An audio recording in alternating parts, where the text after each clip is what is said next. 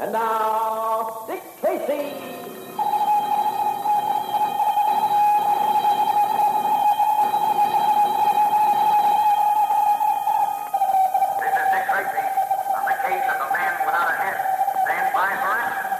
Let's go, men.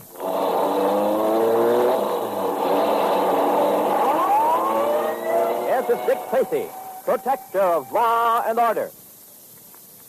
Well, boys and girls, here's an interesting bit of American Broadcasting Company gossip. Arlene Francis, she's the blind date girl, and Mark Chase, the sheriff of Canyon County, are going together on Friday nights. Well, don't get the wrong idea. It was arranged not by Cupid for the sake of love, but by our program department for the sake of entertainment. You see, these are two of our half-hour Friday shows. And when we fix it so that the sheriff and Arlene Francis come along on the same evening, it means you get top listening.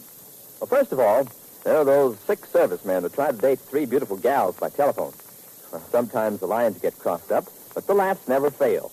They rattle off that repartee like veterans. And the best man wins the blind date. Then, after the FBI has caught its men and famous jury trials have decided the night's case, those are 2 more top shows, the sheriff of Canyon County takes over and leads you on a merry chase of adventure, laughter, intrigue, and suspense. I'll tell you right now, it's mighty hard to beat the lineup of shows we've got for you on every Friday night on most of these stations. We recommend it. So, how about tuning in tonight?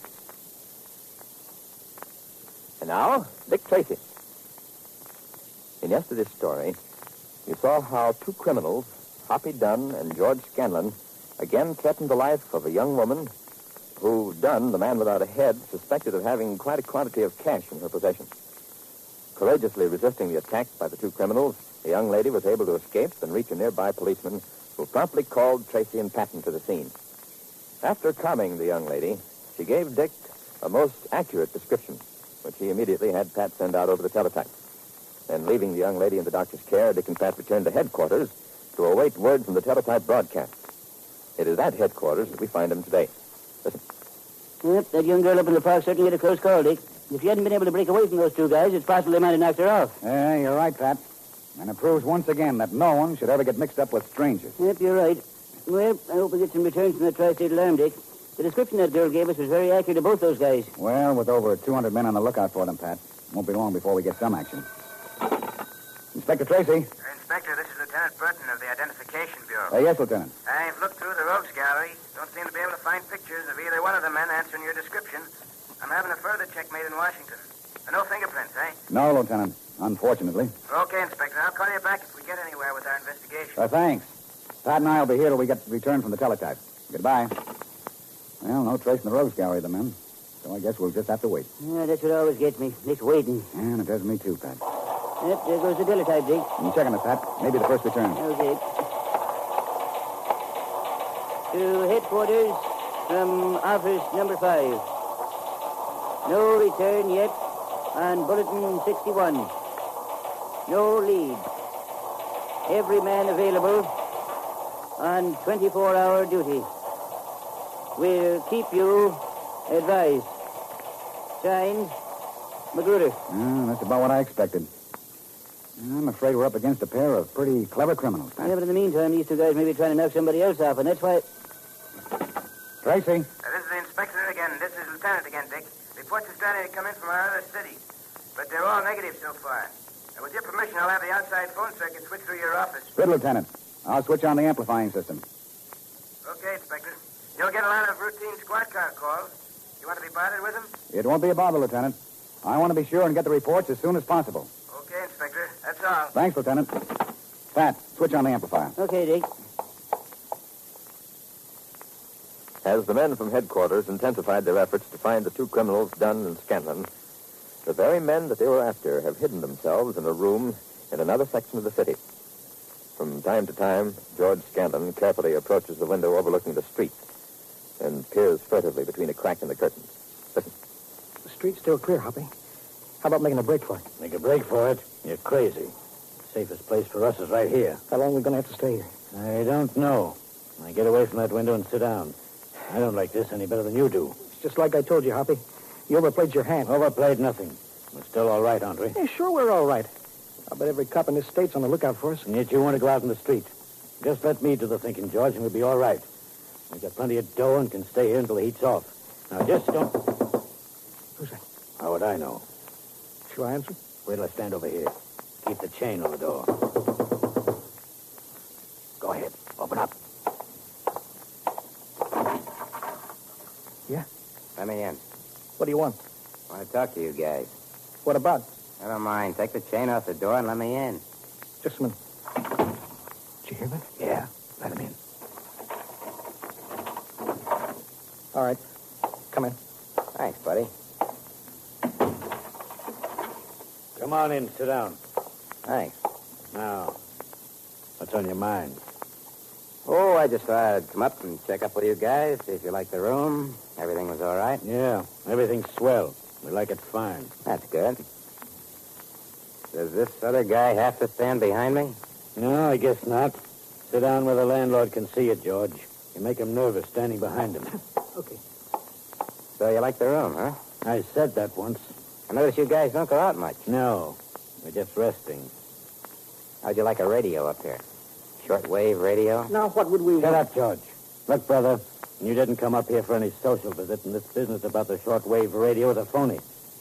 What's on your mind? Well, I guess I might as well come to the point. You look like a couple of reasonable guys. As far as I'm concerned, I'm reasonable, too. I always say, live and let live. So what? I didn't make that crack about the shortwave radio for nothing. Go ahead. I've been listening to police calls, and I've been hearing the description of a couple of guys that are wanted on suspicion of murder. Of course, the broadcast gave the names of a couple of guys by the names of Dunn and Scanlon. So it couldn't be you guys, because you gave me names different from those. Quit kidding and get to the point. Okay. It'll cost you $1,000. Oh, you dirty Shut up, rat. George. What's the $1,000 for? Well, I figured you guys might have to stay in this room for as much as a month. That'd mean a little special service. Maybe I could do a little shopping for you, see that your food was brought up. I might even be able to tip you off to any strange people in the neighborhood asking questions. Well, there are a lot of things I could do for you. One of them would be to keep my mouth shut. But $1,000? Sure, that's a lot of bucks, but there's a murder rap mixed up in this. Now, listen, Now, brother. don't get sore. I didn't say you guys were mixed up in that rap. I didn't say whether you were guilty or not. The only thing I say is that I know cops, and it won't be long before they come around. And that's when I'd earn my dough. Let me tend to this guy, Hoppy. Keep your mouth shut. $1,000, eh? $1,000. But I haven't got that kind of money. Now, if you'd said maybe 500. No chiseling, buddy. This is murder, whether you admit it or not. Suppose we talk about No more talk. It's dough on the line or else. it. You win. That's what I like to hear. I know you're a couple of reasonable guys. I thought you'd see it my way. Shut up and listen to me. I don't see it your way at all. You got us over a barrel. You're putting the squeeze on us. Now, here's your dough. Now, get out of here. Thanks, buddy. Thanks. Believe me, you won't regret doing it. When the heat really gets on, I'll be able to give you a hand. Now, you just take it easy and leave everything to me. I'll see to it that you have the best of everything. Of course, that'll cost a little extra. Get out of here. Okay, if that's the way you feel about it. So long. I'll be seeing you. Of all that dirty Shut rot. up. He might be listening. Why don't you let me finish? Not now, you fool. He's let us off easy. But $1,000, Hoppy. That way we haven't got as much dough as we thought. And this guy isn't going to stop there. Pretty soon he'll be back for more. What are we going to do? I'm thinking of that right now. Where do we tend to him? Because we can't. Every cop in the world would be here, and then what would we do? You just keep away from that window. Let me do some thinking. Well, maybe this guy will play on the level with us. I wouldn't trust him an inch. If anybody offers a reward for us, he might even turn us in to get it. Now, George, we're in a tough spot. But I think I see a way out. Now, just don't bother me for a few minutes. Just let me think. Anything new, Pat? No, Dick. Just about the same story, smaller officers. No trace of either one of those guys. You know, you'd think with the description as accurate as the one they have, the police would have picked up those guys by now. It can only mean one thing. The two of them have holed up somewhere. To put my hands on them in a city this size presents a problem. I suppose the only thing that would drive those guys out in the open is the lack of dough. That's right. If they have enough money, it's possible for them to stay hidden indefinitely. I don't know what else to do, Pat. I've covered every possible angle. What's your private way, Dick?